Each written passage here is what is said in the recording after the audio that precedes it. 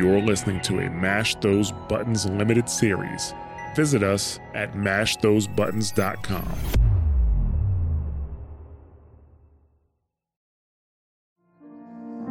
Yeah.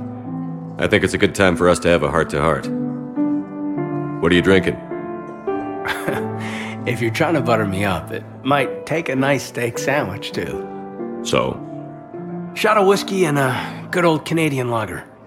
Think they have it? More likely to have Batarian Shard wine. At my parents' place in Vancouver, drank more than a few beers on their balcony, looking over English Bay. Yeah. Beautiful view. You know what, though? I feel good about our chances. Yeah? Yeah. Lets me sleep better at night. You not sleeping, Caden? Maybe a little restless. Look, we didn't come here to talk about work. Here's to that. Let me tell you something that I've been thinking about.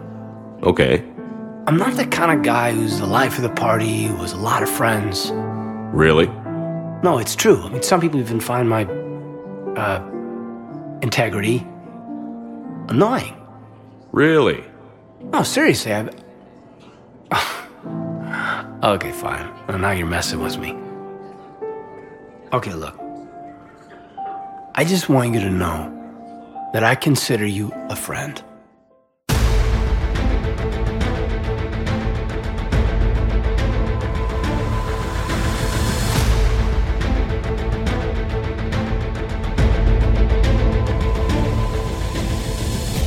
Hello and welcome to Squad Goals, a Mass Effect Legendary Edition podcast, where we're discussing our experiences playing through the Mass Effect Legendary Edition. My name is Nick Zelenkevich, and I'm joined by Chip Locke. Howdy, Space Cowboys. And Corey Kurabara Treadway. Greetings from space. And this is episode number 58. And we are hot in the middle of a series of missions on Rannoch, where a lot of stuff is happening. And before we proceed into the last mission here, where some major things happen, let's kind of step back a minute, because there's a few things on the Citadel I want to go back to that we kind of missed earlier. And then there's also some interactions with the crew on the Normandy between the missions, in particular between the mission where you recover Admiral Chorus, and then also after the mission where you go through the Geth server. There's a few interactions. One of them is really, really strange.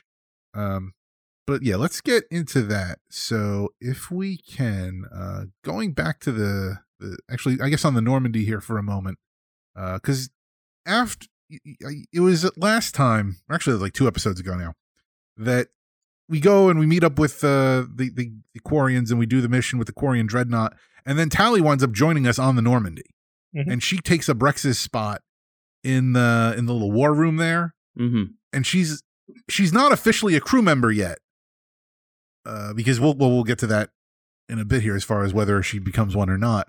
Although you can put her on missions now, like, so she is kind of a crew member, but she's still in that war room position where she's kind of, half on the Normandy, half not. And to be fair, she kind of has one foot in the Quarian world where, she's still an admiral. She's on the Admiralty board, and, she talks a little bit about the stress from that. But also at the same time, like, she's back on the Normandy. So like she's interacting with other people, she has a bit of a, back and forth with Garrus. So it's good to have her there, but she's not fully there. How did you guys feel getting Tali kind of back in Shepard's orbit, as it were? Okay. I mean, it's always good to see Tali, to have her back. One thing I don't know is if when you do recover her, whether she actually will go with you on like side missions or whether it's only the Rannoch like missions. I don't know if I've ever tried to take her on other stuff. I think I did have her go on side missions, but I could be misremembering. I don't remember. It's nice if she does, but yeah, I mean, it's always good to have Tali back. Yeah, I don't remember. I think I just basically, I didn't do all the missions on here yet. I basically picked up Tali and was like, all right, we're going on an adventure. So I'm pretty sure you can. Like, yeah. Well, that's the thing. I was getting to the point too at my playthrough where I didn't know at what point I was going to do something in Rannoch where I was going to suddenly lose access to all the other stuff. So I was like, you know what? This is where I'm going to kind of like hunker down and do a lot of the side quests and everything. And so it's like I did the Dreadnought mission and I got Tally and I was like, okay, we'll see you Quarians later, even though you're like in the middle of a heated battle with the Geth that needs to be addressed immediately. Like I just left Chorus sitting on that one planet for I don't know how many missions. Like, do that. Yeah. No wonder why the rest of his crew died, because you know that was me just kind of taking my sweet time getting over there. You get to Chorus, he's got a long beard through his suit. It's like, it's been several ages. You finally come for me. That's a funny part about games like this where you're just like, oh, side mission. Oh, not the main story. Oh shit, stuff's happening. Uh-oh. Well, we'll ignore that for now. But back to Tally, I really always like just as soon as I pick up Tally, she's basically in my party until I finish the game. I don't really switch her out unless I actually have to for story reasons. She's a strong party member. And especially if you still have her at this point, I mean, she's one of the OGs, so you know, she's earned her spot as much as anybody. Mm-hmm. For sure. So a few little notes here. But yeah, I guess Garrus does talk to Tally. He fills her in about the fact that Rex was on board previously. And Garrus ends the conversation with Shepard by saying, "Believe it or not, this gun still needs calibrating." Yeah, that's Garrus, man. Garrus and his euphemisms for stuff, you know, always calibrating. I don't think it's a euphemism. I think he really just likes the. I think he really just enjoys playing with that gun. Uh-huh. Either he just knows that's an easy way to get out of conversations. That's just his go-to. Gotta calibrate. Sorry, bye. Yeah. Yeah, I think it's supposed to be like it's just his de-stressor. It's like, shit's going down, world's burning, must calibrate just to feel better. Right. Gotta calibrate, yeah, for sure. Well, there is also... Actually, let me jump ahead for a minute here, because then a little bit later on, Garrus does have an interaction with, I believe it's, is it Legion on board? Yeah. Yeah. Oh, yeah. Where they're, so a little bit later on, I'm going to jump ahead here. He does have an interaction with Legion on board, where they're talking about the precision of the gun. And Legion's like, Garrus, I looked at what you're doing, all the calibrations you're doing, and I can get like another like 0.2% out of this gun here. And Garrus is like, really? That's all you can do? Get it as another 0.2%? And Legion's like, yeah, like, do this. And then Garrus is like, okay. And then he like futzes with it a little bit. He's like, he gets it from like, because was it 0.32% precision or something? He gets it up to point. Legion's like, I can get it to 0.34. Garrus gets it up to 0.43. And Legion's like, wait, how did you do that? Yeah. And he's like, let me tell you a little secret. Always hold something back for when you need it. And Legion's like, well, why would you be holding something back? What kind of emergency would you be thinking of? And he's like, I don't know, maybe like some kind of like sentient AI looking over my shoulder at my calibration. I don't think I've ever heard that conversation. It's like that. You have like a really brief window because you don't have Legion for long on the ship. Oh, that's fair. Ooh, that's true. Yeah. I guess spoilers for the end of the episode, but yeah, what we're gonna get to. Yeah, which it really bums me out. Like, I'm sad that you don't get Legion back full time. I really wanted like more time with him than either this game or the last one. I think I blitzed through that part, so I don't think I ever talked to Legion very much. Oh no, like that is the biggest shame about Legion, because we talked about this in Mass Effect 2, even where. Like, you get him so late in the story that you've like done pretty much everything anyway at this point that you don't have him for very long. And then here, like, yeah, you get him, and then spoilers will just say, he doesn't survive what happens on Rannoch. Well, yeah. Well, yeah, I guess, yeah. He might, but not in a way that he's going to be on your crew. Like, in no sense, like, after the events of Rannoch, like, there is no more Legion. So, yeah, you get to hang out with him, like, super, super briefly. I don't think you can take him on missions except for the one, the consensus mission that we talked about last episode. Yeah, that you have to take him on because he's your guide to the wonderful world mission, of servers, obviously. But yeah. But it's a shame that he, in many ways, is one of the most fascinating characters. Oh yeah, and in both games, he's like pigeonholed, like you only get him for like 2 missions. Like technically in Mass Effect 2, you can have him for lots and lots of missions if you want everybody on your crew to die, which of course you don't. Right. So like it's a shame. I really wish that they had removed from Mass Effect 2 in the Legendary Edition. I really wish that they'd removed that timer after the IFF. It just sucks. Or just a new game plus where the timer is not there anymore because something like that. Well, it would be nice if in the next Mass Effect game, I guess Mass Effect 5, that, and I know they've already teased the Geth immensely in that one image that we've talked about in that one episode. Right. But it would be nice if like maybe they actually let you have like a Geth crew member from the beginning, and then you can interact with this person, be it, some version of Legion or not. But you can interact with this, this being throughout the course of the game, as opposed to, oh hey, like there's Legion. Oh, there goes Legion. Right. Yeah. It fits in with the Geth and their sort of their whole deal, because they really don't want to hang out with organics. Like culturally, like that's been like a big push for them. It's like, we don't actually. We want to stay away from you. Like, we're going to stay in the Perseus Vale. Y'all leave us alone. We'll leave you alone. And so they're very sort of like ephemeral when you hang out with them. But like, I don't care. I want to hang out with Legion more. Like, whatever. Well, yes and no, because I mean, the thing is, like, going back to the Geth server mission, like you kind of see like they were very interested in the Quarians, and right. The Quarians rebuked them, and so they were like, "Oh, okay, like you guys don't want anything to do with us. Well, fine. Like we won't have anything to do with you. Like we'll let you go away, and we'll take your planet, but it's not because we want your planet or anything. Like we understand you guys don't like us, and we're just gonna go off behind the Perseus Vale." Right? Yeah. So. I mean, because it's like when Shepard, like that's one of the things, like one of the memories that Legion has is of like the first interaction with Shepard. He's like, Shepard's the first person in, the first organic in centuries that actually like treated the Geth with anything approaching a modicum of respect. Right. Yeah. And so once they kind of like, oh, hey, like you got, like organics can be cool. Like I think, even then, to kind of jump ahead a little bit, like, they're, the Geth can be very generous with respect to their interaction with the Quarian, depending on how things all go down. And I think, I don't think they're necessarily like 100% like, organics bad. I think they're just, so used to getting hit by the organics that they're very wary. Very cautious. I think they want to have that. I mean, ultimately, I think they want to be a part of the universe and the galaxy, and that requires opening up relations with the other civilizations, all of which are organic. It's not like, yeah. I mean, I think that's also why they were so vulnerable to the Reapers coming in, because the Reapers come in and it's like, hey, like here's another civilization we can interact with. We don't have to be isolated. They also happen to be like super robots that we can just kind of like, worship, and it leads to bad things. Can't fight that very much. Yeah, it's like if the first time you do organics talk to them, they just try to destroy you, and then you try it again, they keep trying to destroy you. Kind of like, well, maybe we shouldn't try this. Just go and do our own thing. Right. And very shocking when one of them comes around and is like, hey, I'm not going to shoot you immediately. Like, oh, all right. How do I proceed with this?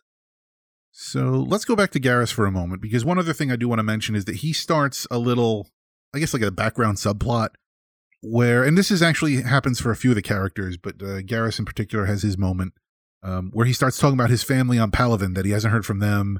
And he's starting to get worried about their status. And that's something that every time you go to visit him, you get a little bit of an update as far as what's going on. And again, he's not the only character that's going to have this discussion with Shepard as we proceed here. I think one of the things that you start to notice as the game gets on is that the Reapers are winning. Oh yeah. Mm-hmm. And it makes sense. I mean, they're such an omnipresent threat, at such a higher level. It almost makes you wonder like what hope in hell does Shepard even have, but like the Reapers are winning, and that's going to start taking its toll in ways that you didn't necessarily expect. Mm-hmm. But yeah, so Garrus is starting to get worried about his family over on Palaven. Let's see here. Javik, of course, talks to Tali and pisses her off like he does to everybody, because Javik has like I don't want to say Javik has no concept of like human relation or, like emotional relations. I think he does completely. He just doesn't care. That's right. Yeah. He's the crotchety old man, Well, I mean, he's the last of his kind. I think he realizes like, I left a losing war to come back in another losing war. Like really, what was the point? Yeah. I mean, he is looking through the notes before we started and thinking about it. In a sense, Javik's character is really very tragic.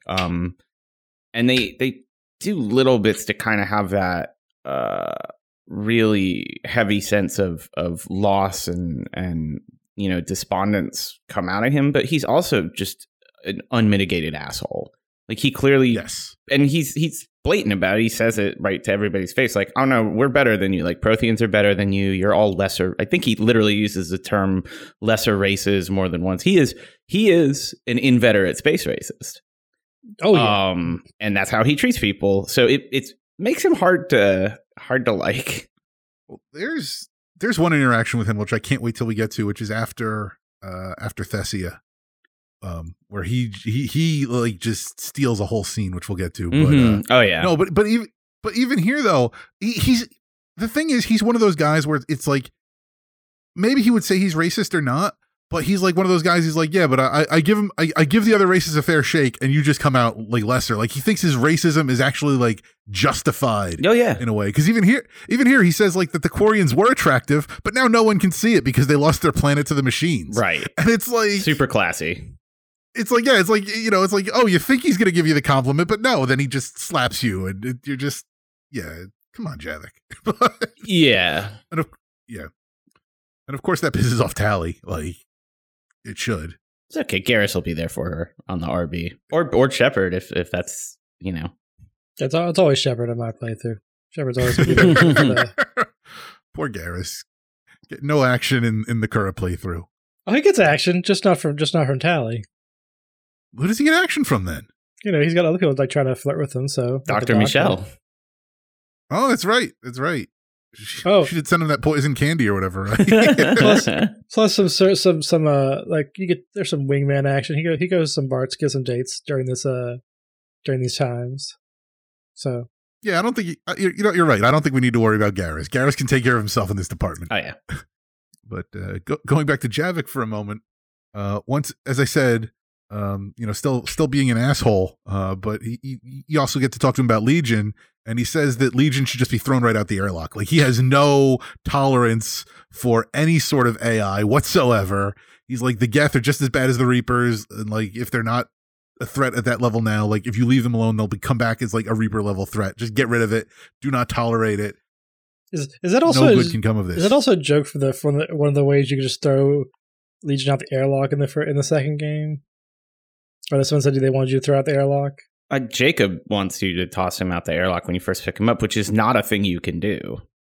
I wish you could. That'd be funny. Yeah. No, there's no opportunity to like jettison Legion in either of these. I don't think. Like you got to roll with him, or I guess not Legion, because if you give him to Cerberus in the second game, then the Geth you get is I don't know, some Geth person guy, whatever. Quote unquote. Oh, you don't get Legion back. You get a different Geth. No, Cerberus takes Legion, and you can run into Legion later in this game, in a Cerberus facility, like modified to attack you. Oh, that's a shame. Yeah, well, don't give Legion to Cerberus. Wow. Yeah. Don't give him the League of Space Racist. Right. And then also one other concern that Javik has is that EDI could sympathize with the Geth. Again, not trusting any kind of AI. Yeah. So I mean that's on brand for Javik. EDI is kind of a concern in her own right.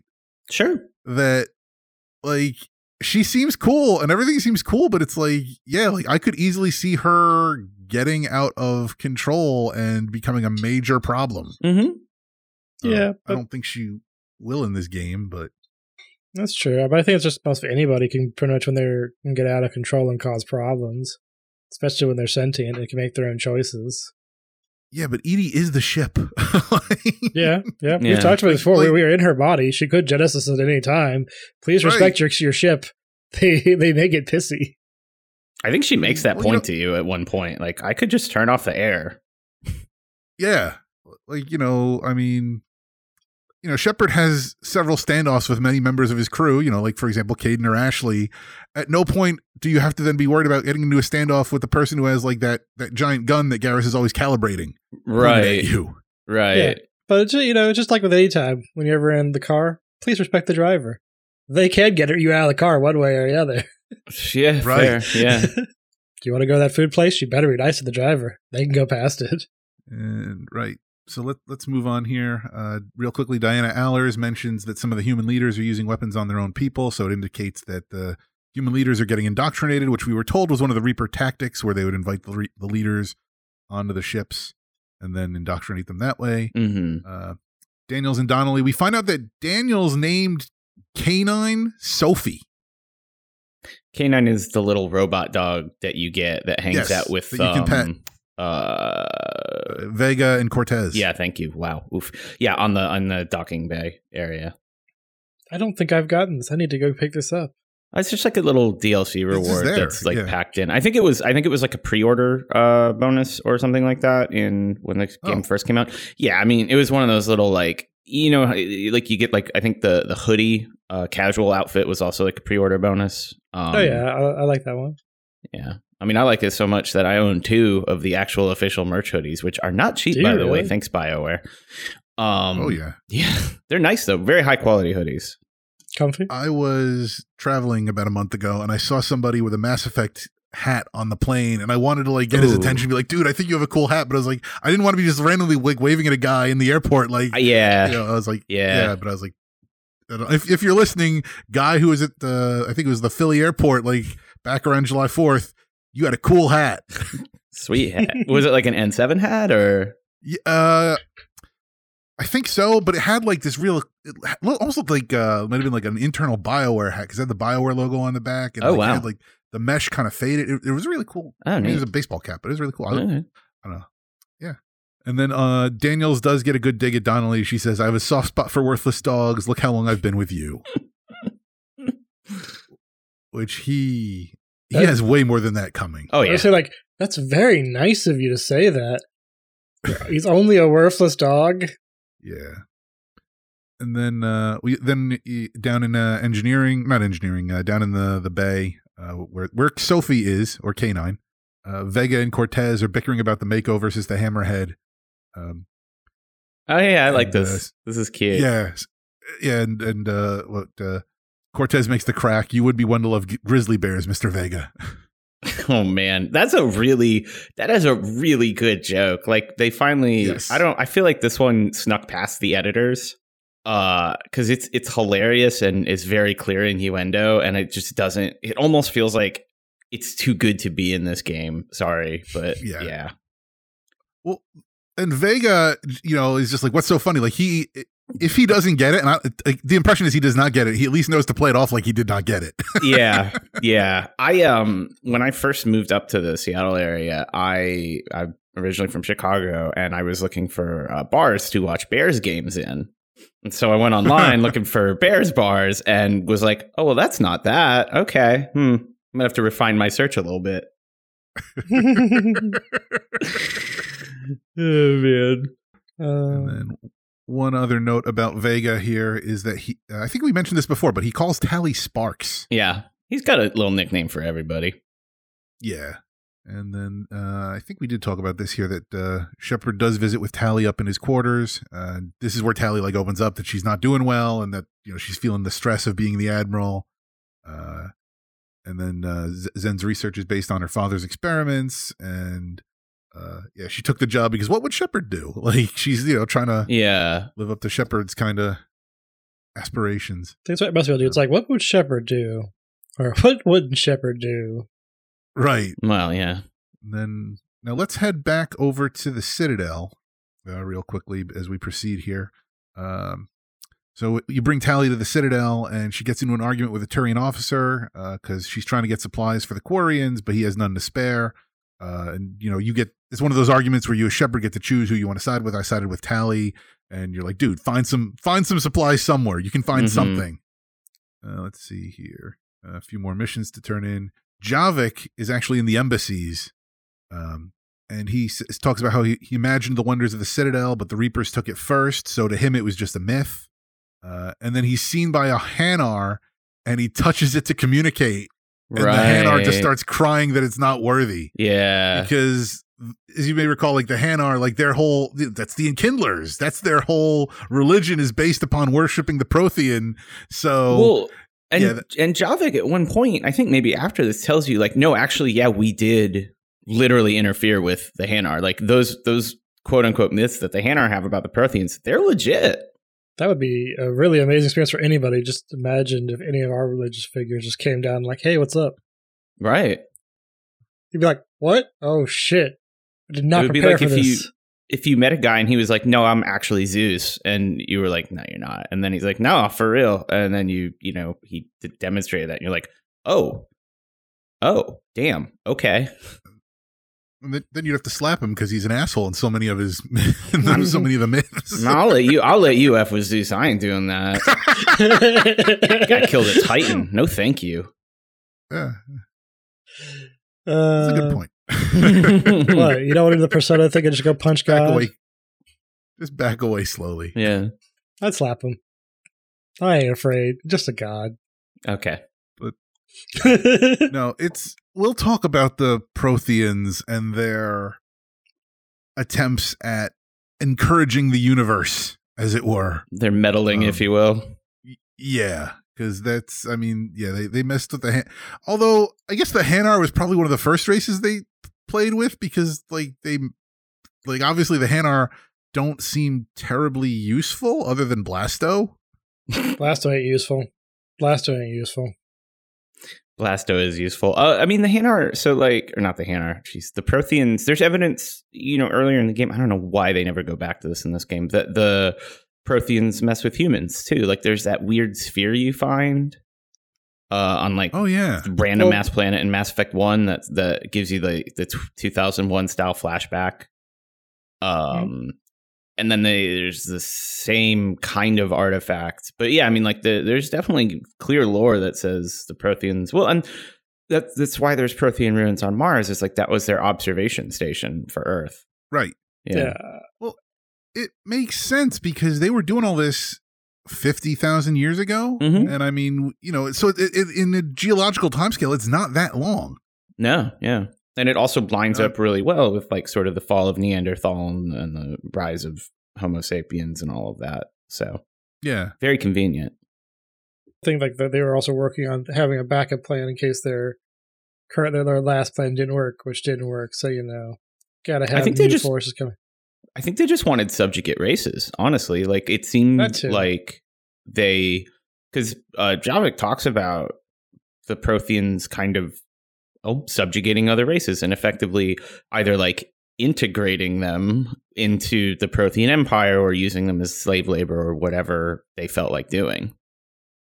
Yeah. Prothean sounds pretty kind of awful in a lot of ways. So it's very imperialistic. Unless you're Prothean. Yeah.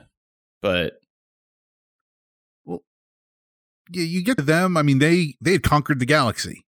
There was nothing left for them to go out and beat. And I think in a way it makes the Reapers showing up for them all the more of a problem, because it's we've done everything. What more can we do? And then the Reapers just show up and decimate that. And they're like, well, what more could we have done to prepare for this? Right. Well, it's how could we be so infallible and then get destroyed by these giant aliens? Except that I think that they were periodically at war with synthetics that they had also created. This is Javik's problem with the Geth and with EDI is right. They, in their cycle, had the same sort of organics v synthetics war. I don't remember if they say they fully put them down or not. It seemed like they were kind of a recurring threat. Yeah, I think that this one they saw the people there they took over they tried to create synthetics and they kept rising up, so they just did away with synthetics. Right. Yeah. Well, we'll get into the talk about so then also on the Citadel, we meet up with Miranda again, that she knows about Kai Lang, and that her father took her sister, and her father is working for the Elusive Man. Miranda is hiding from assassins, and she's going off to deal with her father. Which is confusing. Are you hiding or are you going to go fight? Pick one. Well. Also, you got to make sure to tell her about Kai Lang, because I think if you don't tell her about him, things do not go very well for Miranda. Yes. You have to warn her here. And if you don't talk to her, also bad, which we'll get to. But yeah. I am very worried. I assume that I did because she mentions that she knows about him. So I assume that means he came up in the conversation. But yeah, I read that little blip there, like after this thing, and I'm like, did I actually do the right thing here? So yeah, we'll find out. I think you're good. I think as long as you have this conversation, you're good. But there's like 3 times in this game where you can talk to Miranda. And if you miss them, then it's problematic later on. Mm-hmm. Yeah. Yeah, so that's a little thread we'll come back to. Mm-hmm. Now, also at the Spectre Terminal, we get a message that Din Korlak is missing. If I recall, he's the Volus ambassador. Yeah. Yes. The really surly one. He was last seen at the suite near the human embassy. He's one of the first aliens that you meet in the game overall. Yep. When you go to the Citadel, and you got him and the Elcor guy just standing in the room there. I guess that's true. I didn't think about that. So you get into the suite, and Korlak has reached out to Cerberus. He's fighting the Alliance must continue to end the war. I guess that's what Cerberus is saying. And Korlak is kind of struggling with this because obviously he knows like Cerberus is bad for the Citadel, right? But like at the same time, it's like who's he going to help? So you go to find who abducted him, and it's Zaid. Of course, my boy, he's back. Yeah.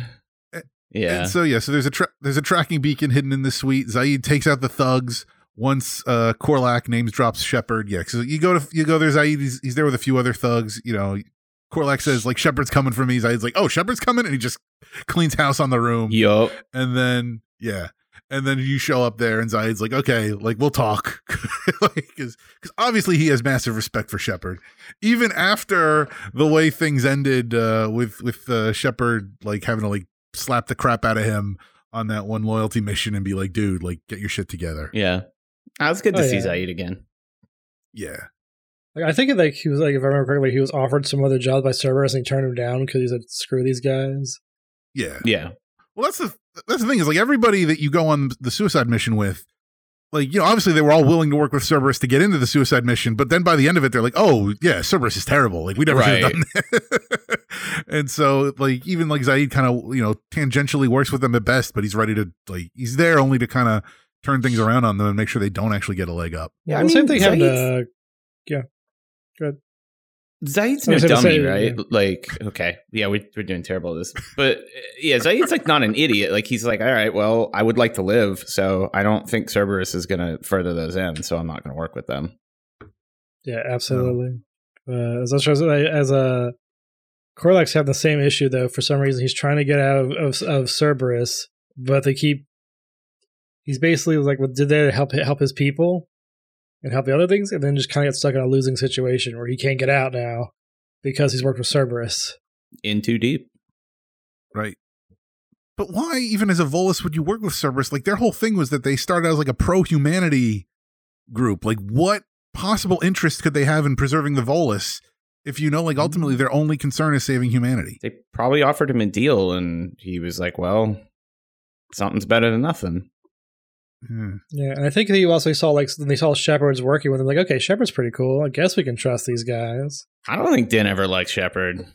So I don't know. No. I think my read on this was just that like Cerberus came to him with an offer that seemed, too good to turn down, and he took it, and then, after the fact realized he was in over his head. Because the other thing with him is like, right at the beginning of Mass Effect 1, he complains a lot about the Council and how they only care about the Council races and humanity, and nobody cares about the Volus. So I think, his viewpoint is sort of like, it's us against the whole galaxy. So wherever he can get something, that's where he's going to get it.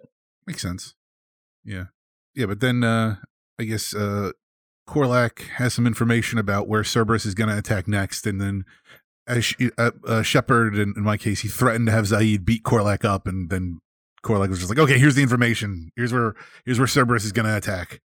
And then you get that. And then he actually offers up the services of the Volus bomber fleet. So you get that as a war resource as well. Also on the Citadel, on the docks, James is getting a tattoo. And he does mention, as a follow-up to his conversation with Shepard earlier about possibly joining the N7 program, he does mention that he is going to join the N7 program. And that Shepard will be his training officer unofficially. But that makes sense, though. I learned from the best. Assuming everybody survives, I think like a Shepard Vega mentorship, that makes a ton of sense. I wouldn't mind seeing that coming out of this. Then you can also meet up with Kaidan at I believe it's at one of the restaurants there on the Citadel. Yeah, I think that's right. I think it's the same place, or I don't know if it's the same place that Liara's mother was working at. Yeah. Okay. But he's stressing out. He needs to relax. You find out that he likes steak sandwiches and Canadian lager. I mean, I like steak sandwiches, but I don't know about Canadian lagers. Yeah, Canadian lager's fine. I mean, I like a nice Labatt. But apparently he's from Vancouver? Yeah. Mm-hmm. He's Canadian. I feel like this is just BioWare getting their Canadian shout-outs out more than anything else. Also, isn't Vancouver like it's like a major political hub in the Mass Effect universe? That's where the Shepard starts the game. It's like that's where like the headquarters of the Alliance military, right? Yeah, it's in Vancouver. Yeah, sure it is. I mean, no offense to Vancouver, but just like, really? No, stop. But it is funny though, because Kaidan's like, I'm not the kind of guy who's the life of the party, a lot of friends, and he says some people find my integrity annoying. So it's like he's openly calling out a lot of the complaints that I personally have had about the character. What integrity? When does he show integrity in this game? I'm really being serious. Like, he's a horn dog in the first game that just, talks about, he's like a walking HR violation. He's no Donnelly, but he sucks. And like, other than whining at you about joining Cerberus, what integrity does Kaidan ever display? Well, that's kind of my point, is that he's one of those people that thinks he has integrity. And so he's like, oh no, like I'm always right. I'm always sort of the moral center of the group, and other people hate that. And it's like, you're not. That's why we hate you, because you're unjustifiably self-righteous. And that's what's annoying. But from his perspective, that's what he defines as integrity. Fair enough. He stays on the straight and narrow path always, even if sometimes he's not actually on the right path. It just seems like the right path. Right. He killed his instructor. Like, come on. I mean, I'm not saying that wasn't justified or self-defense or anything like that, but it's like, it's not that he has like a lack of integrity. Like, I don't know.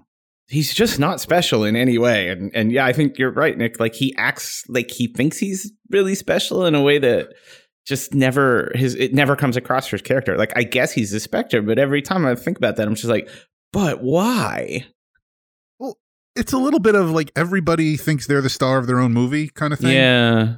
And obviously, like, Shepard's the star of Mass Effect, but when Kaidan sits down to write his, there and back, book or whatever at some point, he's gonna, frame all of the events around him. He's gonna talk about how he was on Horizon and he got attacked by the bugs and yeah. All that kind of stuff. He's not gonna sit down and realize like, yeah, but Shepard's the one that did everything here. Like, at best, you got brought on the missions as a second to Shepard. Most likely, you were just sitting in that one that one bay on the Normandy while Shepard's off actually dealing with everything. Right. Yeah, so that's most people. And you can write like, oh, I could see from the bay window. I saw what was going on. But it's but in his mind, like, no, this is the Kaidan show, and it's not a good show. It's not getting good ratings. Kaidan effect.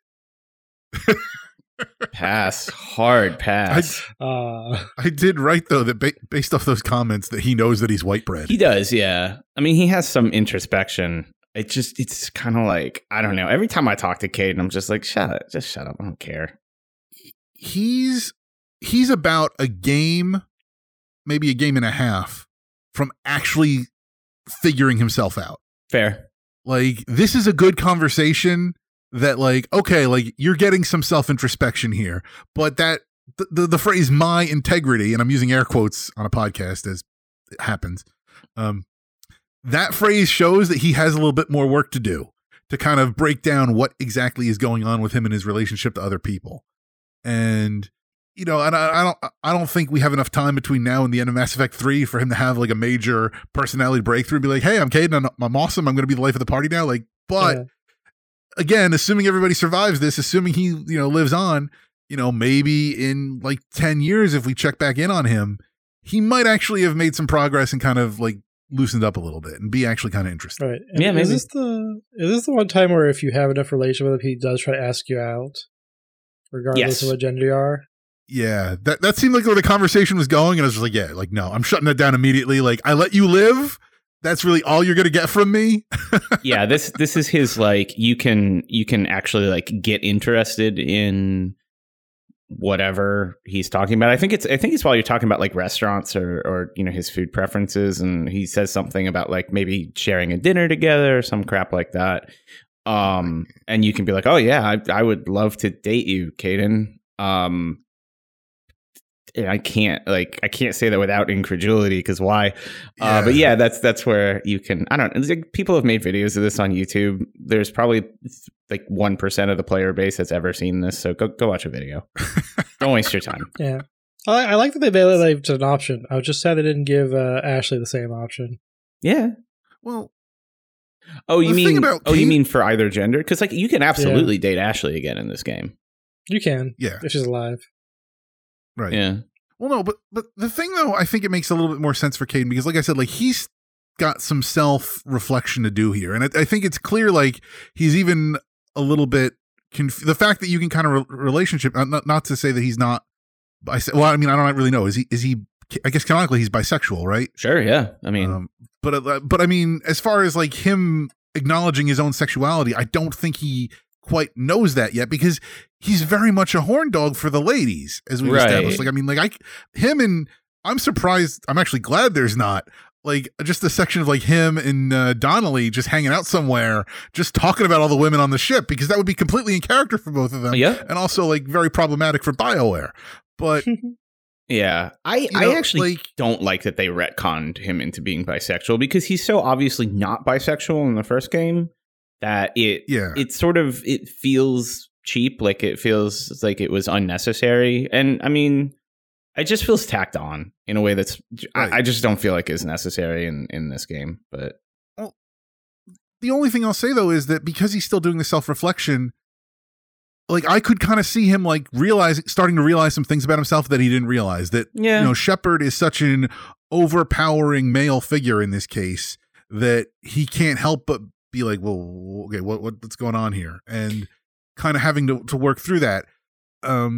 Again, like not having played through the dialogue tree, I don't know how obvious that is, but it does seem like, again, like he, you know, give Caden 10 years.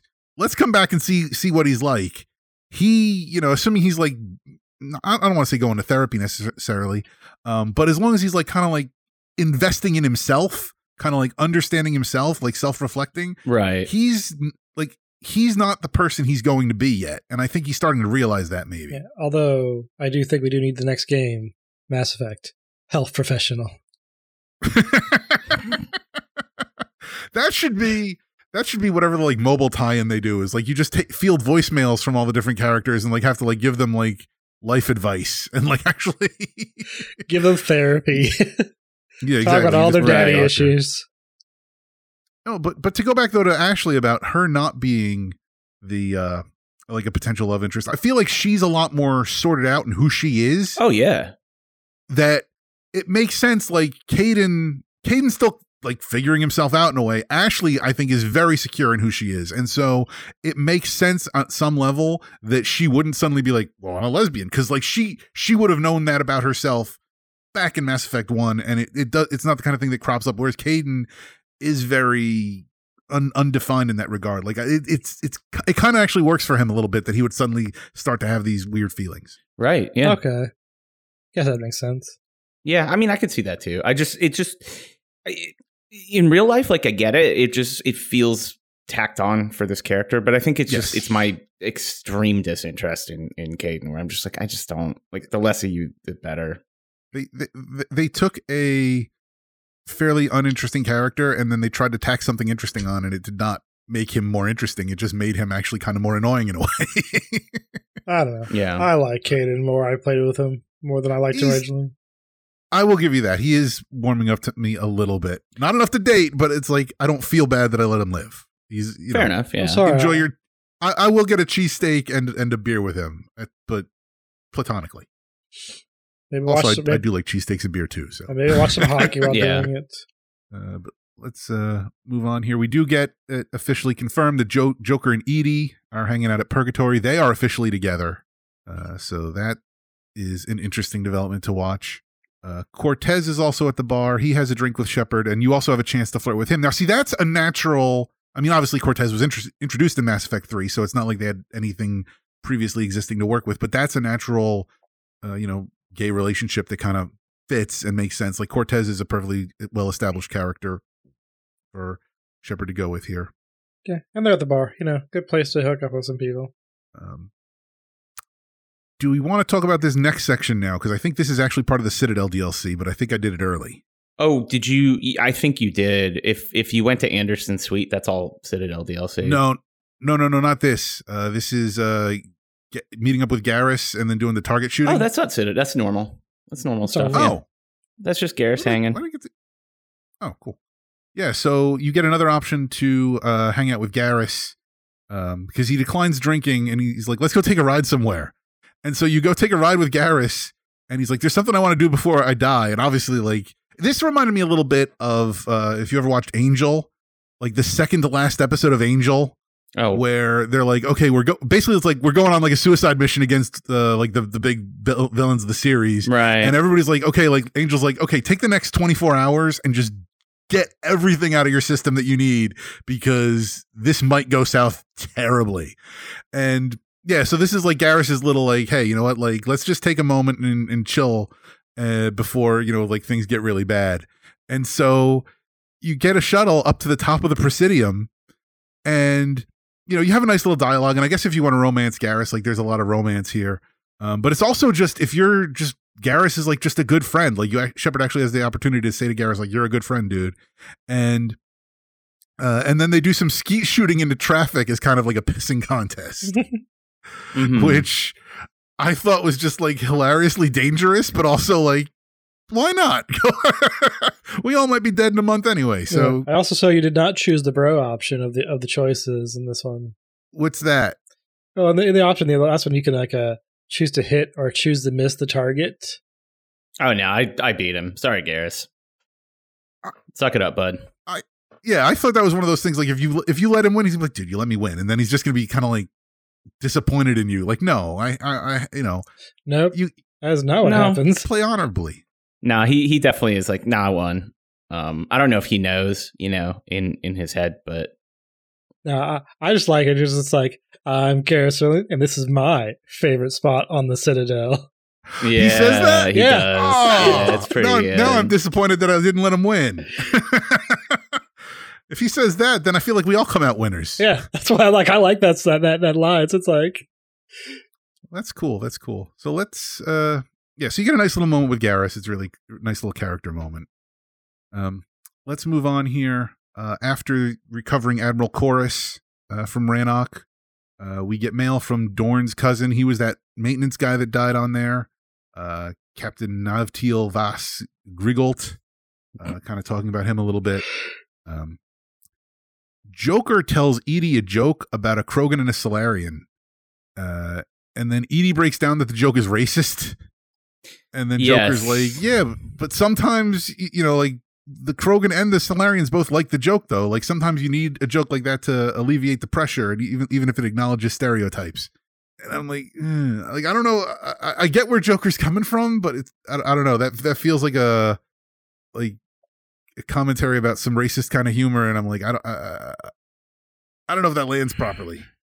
I mean, the joke itself is perfully benign. Yeah, I think sometimes the Solarian. I think sometimes it's okay. It's all about the company you're in, right? Like if you're, there's context where it's completely fine, and everybody in the room is there to have a good time, and you're not punching down or anything like that, right? Like you can make a joke about two different races and say some racist crap about both of them.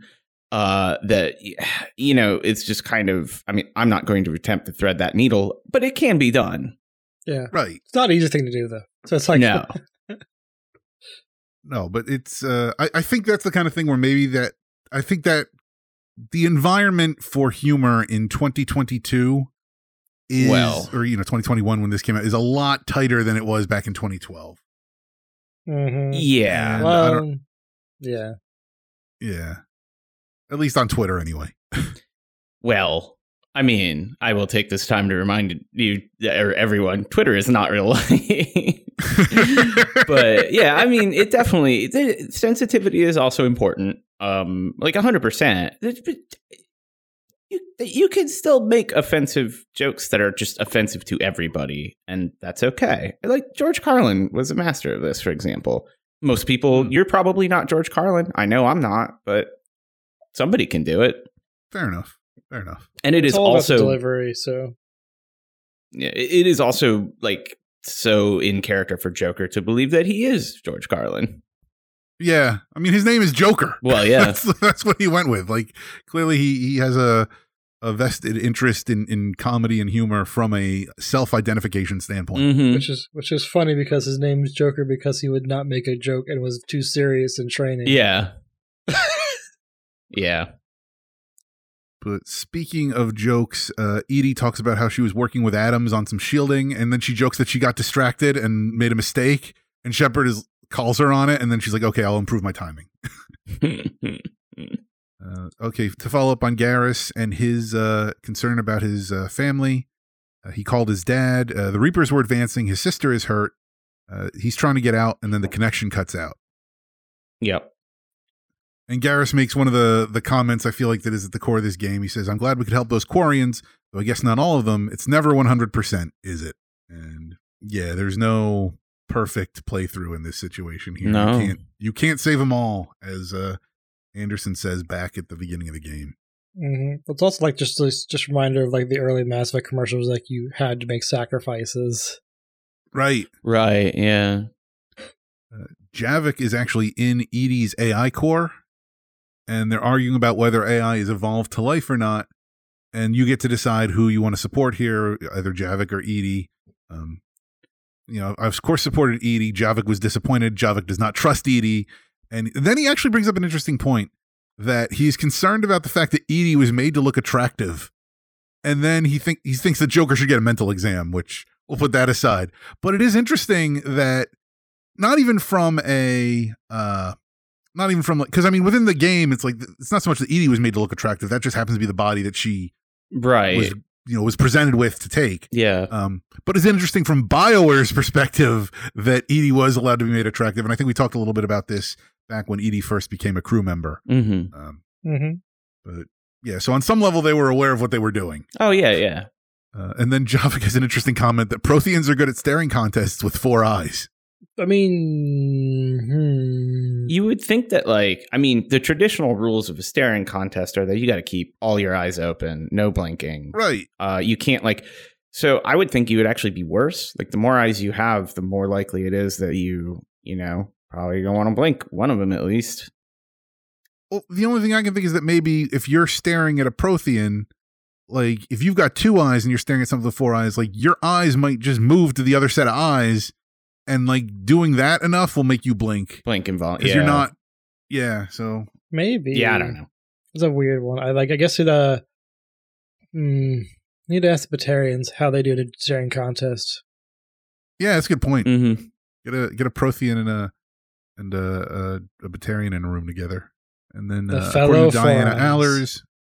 What was that? So the fellow 4 eyes. Exactly. Javik would fit in better with the Batarians. I feel like they also have a very like militaristic kind of hierarchical culture. They do, yeah. That I feel like they're like the Protheans if the Protheans couldn't actually get any traction.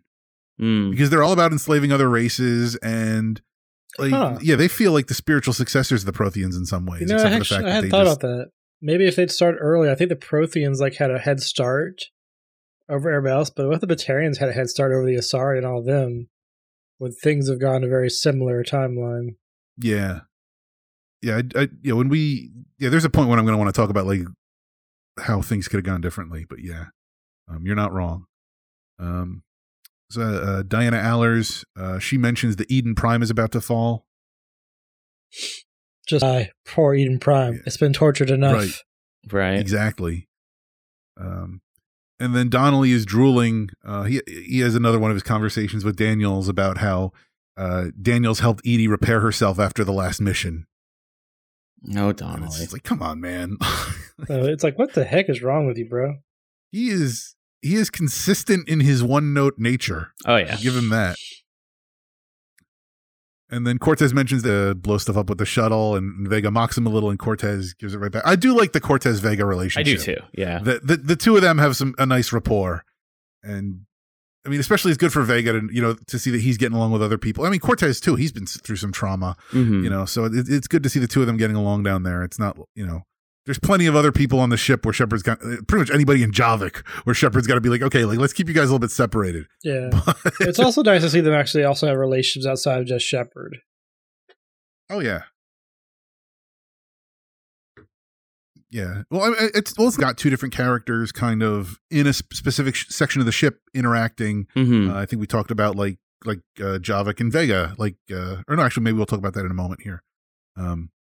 But like different things. I think we talked about Garrus and Vega, like the two of them going back and forth. I mean, they, there's some nice moments like that, but also Vega and Cortez are like right near each other. I mean, that's one of the original problems with the first Mass Effect is everybody's down in that bay and they don't talk to each other. Mhm. Like they're all just standing there like 5 feet from each other, and there's like no sense of interaction with any of them. Yeah, it's like they're there. It's like, why don't you go over there and say hi? Why don't you go and just have some plans, do some farting, Yeah. It's one thing that was improvement over this one, over everyone and stuff. Just a little bit of the relationship with each other. It's like annoyed back with like I have a large party, but nobody seems to talk to anybody but me. And it's like, we have other people. You all need to have some kind of relationship. Yeah. Well, that kind of goes to Mass Effect 2, where the crew was so massive and like clicks within the crew. Like it should have been like, oh, like I'm going down into a given room or whatever, and like, oh, here's like Zaid and Jack and I don't know, maybe Morden for whatever reason. Like the three of them just kind of like, you would see little like groups come together. I think one of the things that I feel like we missed out on, maybe, like when you've got a party that large, like one of the things I like Final Fantasy VII to go way back. But like at the end of the game, like you kind of got to pick like different squads as far as where they all stood or whatever for that final fight. And then like everybody kind of got to play a role. It didn't feel, I don't think it was executed perfectly, but at least it made everybody feel relevant at the end there. And I think like Mass Effect 2 could have served with something like that, where it's like, okay, you've got, assuming you didn't lose too many people along the way, but you've got a full squad of, 12 people, even if, got whittled down to say 6. It would have been nice to be like, okay, at least let me, have another group doing something. Because there's so many people that you interact with here. They make a lot of progress on that front. As far as like the cross interaction between the groups, but I feel like there's still more room to go there. Absolutely. And then now let's move on to after the Geth server mission. So this is actually about where we are now. That Shepard comes. Admiral Zen and Tali are having an argument about whether they should use the ships to recover some salvage ships, whether they should be doing salvage or they could actually recover some of the life pods that were ejected. How is this an argument? Yeah, save the people. What are you doing? Well, Zen's argument is that the salvage could be, give them some extra technological benefits as far as being able to actually fight the Reapers. But I mean, you need people to shoot those guns, right? Like at some point, yeah. Yeah, but it's more like we can always get more salvage. The people kinda, once they're jettisoned and don't make it, they're dead forever. There is no bringing them back. Right. Yeah. Right. The detritus will still be there later. I get that like time is of the essence and you're fighting the Geth, which again, you just shouldn't have been doing in the first place. Yeah. Right.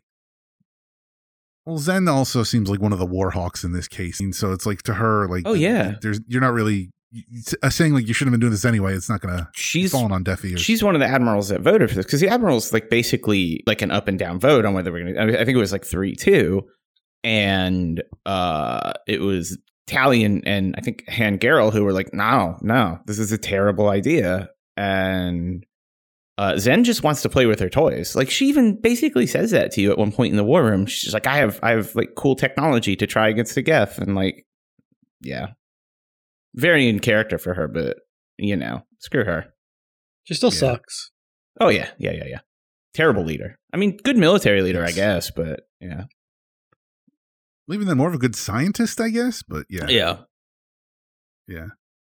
But then speaking of the other admirals, Shalaran, she actually mentions that the data you forwarded about the Geth was disturbing and it does not match the stories we're taught. And this is fascinating. Now we've got the other side of how that conflict went down. And everything that the Quarian believe, like, this is going to rock their world. So for her to be like, yeah, like, disturbing is putting it mildly. It's literally like your entire civilization at this point, as much as it's a nomadic flotilla-based civilization. Not to say that it was based on a lie, but it was all written by the wrong people. Right. It completely ignored an entire sense of perspective. And, you know, as we even pointed out, like, there were Quarians that supported the Geth and they all got wiped out. Yeah. So they're not telling their kids, like, oh no, the Geth are actually kind of cool. Like, there's no, at least, you know, maybe there is like a little bit of a, you know, like a resistance kind of, you know, like passed on, but it's not large enough that, you know, it's not going to be like an admiral that high up is going to have any kind of empathy towards the Geth. That is all that's going to be like at the margins of the civilization. Yeah. And even then it's going to be hard for that to maintain because, you know, why are we stuck living in this ship in this biosuit? Blame it on the robots. It makes, you know, it makes sense for them to feel that way.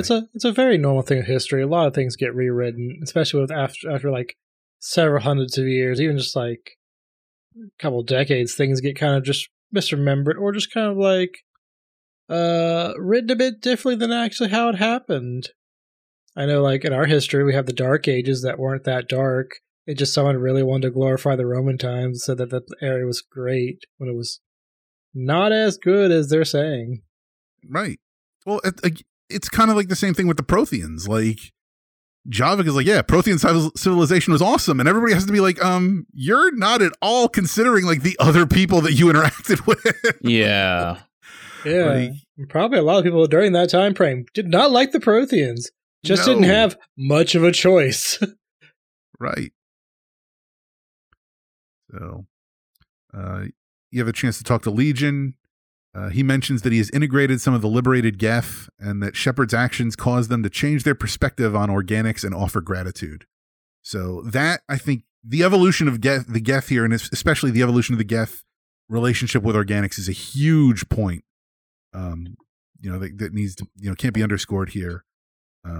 That they're coming along as far as being willing to work with the rest of civilization at this point, really. And even then, Traynor mentions that she's getting information from the allied Geth primes, that they're relating any data that they have on any hostiles. And so she's like, I wasn't expecting to have to interface like the Normandy's computers with the Geth, but here we are. Mm-hmm. Mm-hmm. And you actually get an email from the Geth that there are more Geth on Rannoch and they're waiting for the Quarian hostilities to stop before they can help. So Shepard's going to have that in the back of his mind as we go on. And then Joker has a good question for Shepard. He asked Shepard, like, so how did you get out of the Geth consensus? And it's like, what if everything you're seeing now is a simulation? And it's like, that is a good question for Shepard. I mean, it's hard to tell.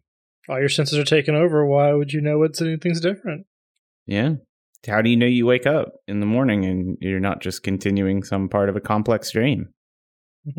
Or even then, how do you not know the Normandy and Joker and everybody is just being rendered on some machine sitting somewhere under my desk? And how do we know that we're still not in the space of Mass Effect 2 just slowly dying? And everything we've played so far has just been a very long death sequence. Yeah. It's actually goes back to Mass Effect 1. This is all actually the visions that Jenkins is having as he's dying. Oh, man. Oh, God. What a turn that would be. Game ends and all of a sudden Jenkins wakes up on an operating table with the paddles over him like, oh, I had the craziest dream. Find out Shepard actually died protecting him. They got to play the entire series over as Jenkins. So there's one interaction that confused me a little bit. Yeah. And this is kind of a noteworthy one here. It's Shepard talking to EDI after coming out of the consensus. And, I'm just going to go ahead and play the interaction here for a moment. So let's listen to that. Commander? Shepard, you are now possibly the only living organic who has experienced the Geth consensus. Do you feel different?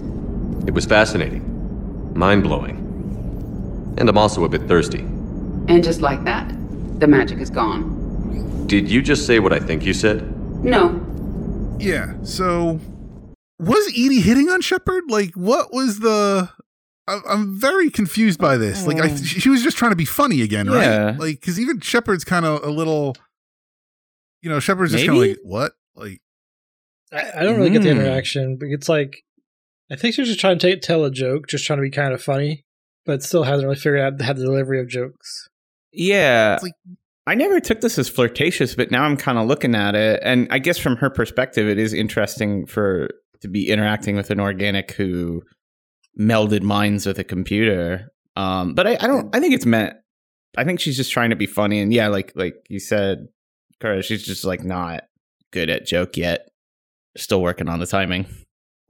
because I guess it really hinges on like, what does she mean by like the magic is gone? Like, is like what magic? Like, I mean, I guess she was just impressed by Shepard. I'll give her that. I think so. But and then Shepard had like nothing of substance to say, because she asked him this like deep question, like, "Wow, that's incredible. You know, what was it like? Do you have any observations?" And Shepard's just kind of like, "That was pretty interesting, and also I'm kind of thirsty." Like, yeah. Well, it's interesting from her perspective because, I mean, she's kind of in the opposite position of being an inorganic in an organic world. Mm-hmm. And, you know, she's trying to build these relationships and even then, you know, build a relationship with Joker, and to turn around and then see like, oh, like here's an organic that came into our world. Like, how do they feel about that? Like how, like what are they going to tell me? Because that'll help me understand if this is how they perceive what I can understand, then that'll help me relate to what I'm seeing from, you know, of their world kind of thing. And Shepard's just kind of like, yeah, it was awesome. But and then he kind of is a little dismissive. And I think like it could, maybe if anything, it's like Shepard's ego here. Cause it's like, and she's like, and just like that, the magic is gone. Like, yeah, like Shepard's not as fascinating to her anymore because he's being doofy Shepard. Right. And he's like, wait, and I think Shepard's like, were you just hitting on me? And he's like, no. Although to be fair, well, on the one hand, I mean, Shepard literally has his like pick of pretty much like what, half the crew. So probably more than for half. Shepard to like think like Edie could be hitting on me because like pretty much everybody else on the ship is. So yeah, it's a little disrespectful. Joker's like right behind him when he's having this conversation. Like, you know, you could talk about this maybe a little bit away from him, but I don't know. It just struck me as odd. Maybe Joker wants in on the action. Male Shepard, I think I could see Joker wanting that. Oh, for sure, yeah. That's fair. Yeah.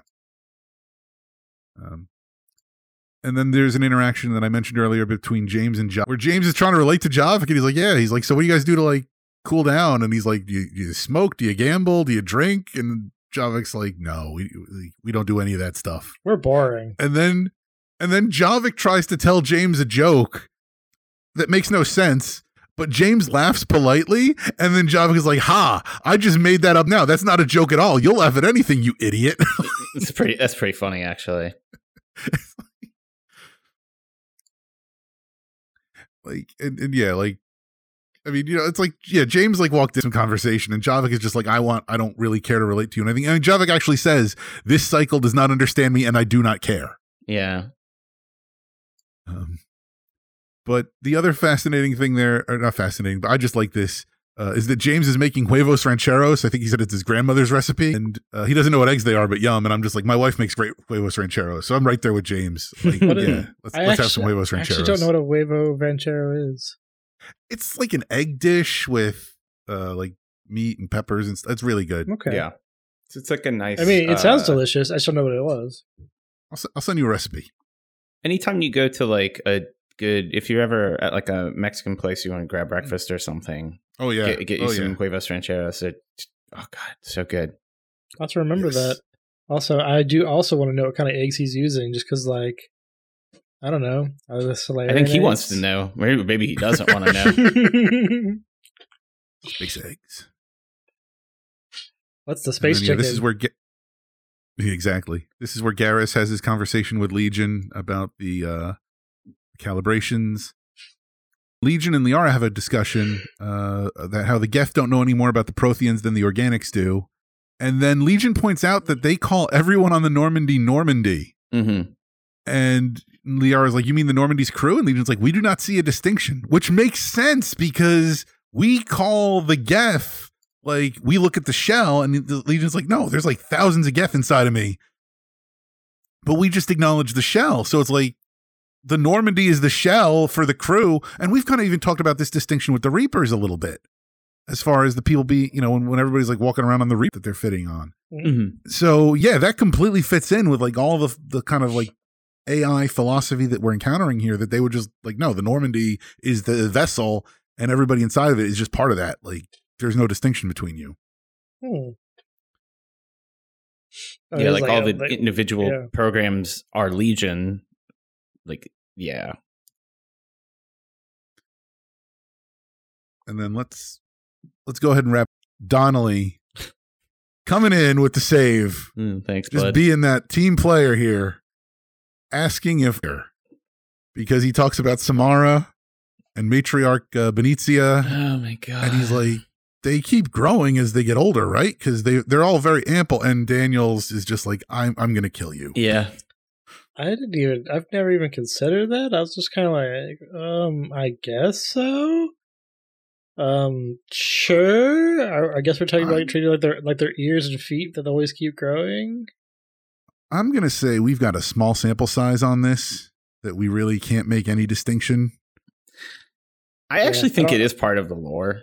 Like the way Asari bodies develop, like when they go into the matriarch stage, is they fill out, for lack of a better way to put it. I don't think it's just perpetual. I think this is just Donnelly being like the conduit for the horniest part of the Mass Effect fan base to just sort of voice their thoughts. Yeah, I guess it's fair. I played this game for many years. I've just never thought about this or even cared. I'm like, all right. I mean, I don't know. Some people really like boobs. I don't know, man. It's done. Yeah. At this point, I put him into the airlock and jet him off the ship.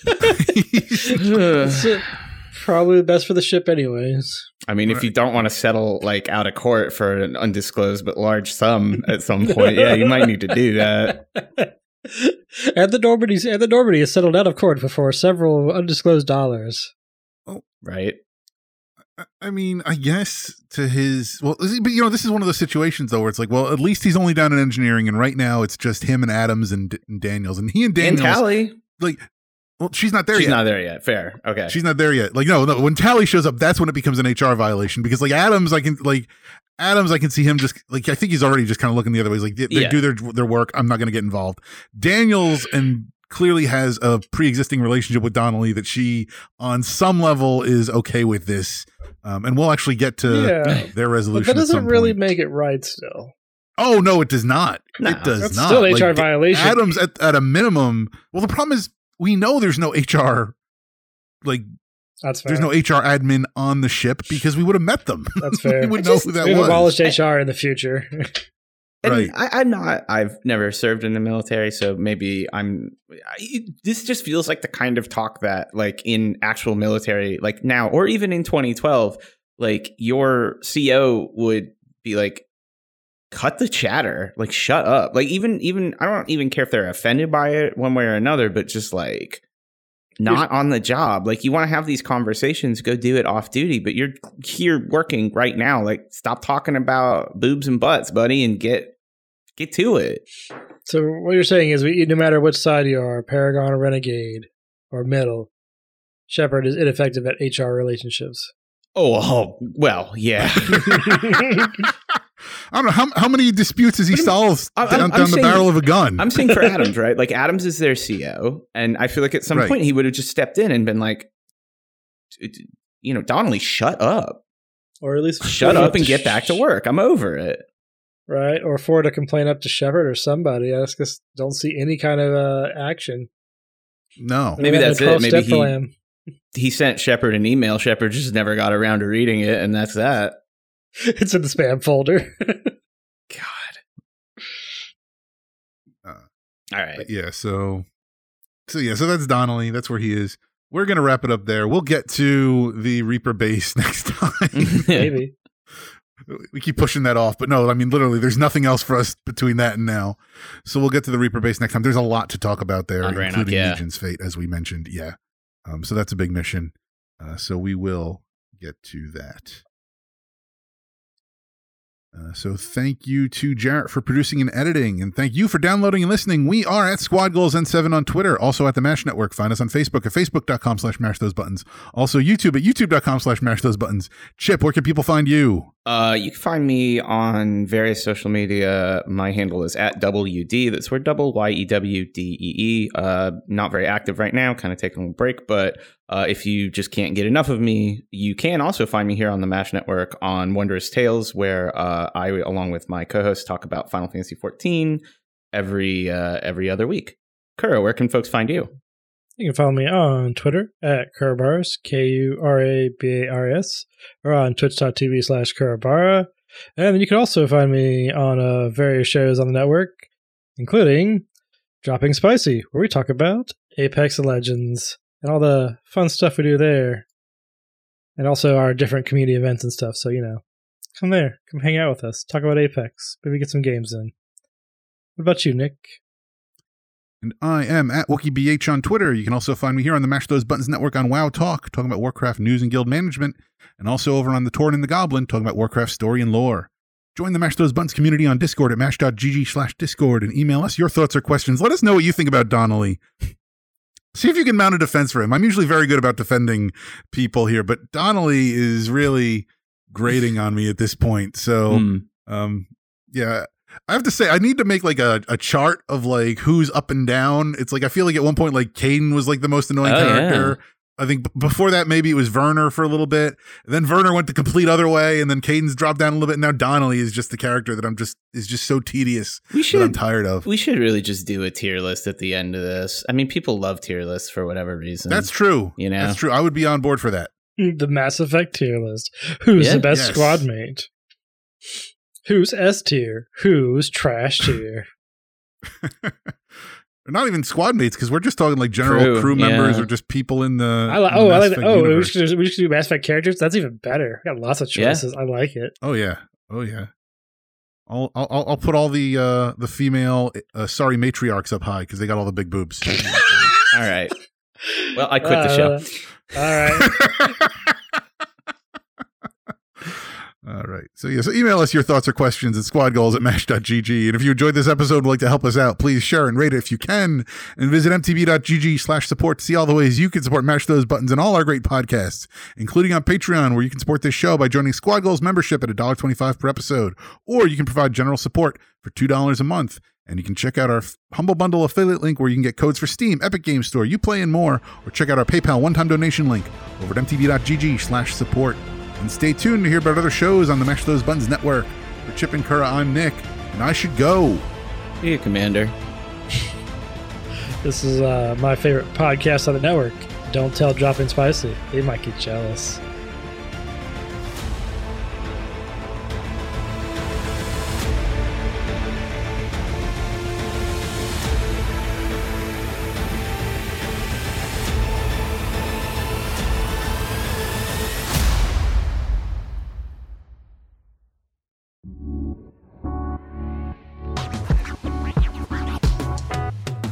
Thanks for listening to a Mash Those Buttons production. If you enjoyed the show, you should check out mashthosebuttons.com and see if any of our other shows might interest you. All of our shows are available on your podcast platform of choice like Apple Podcasts, Google Podcasts, Spotify, and more. If you enjoy our content, you can help support Mash Those Buttons by becoming a patron at patreon.com/mashthosebuttons, where you can receive Patreon bonuses for as little as $1 a month. You can connect with Mash Those Buttons at twitter.com/The Mash Network, facebook.com/mashthosebuttons, or join our Discord at mash.gg/discord.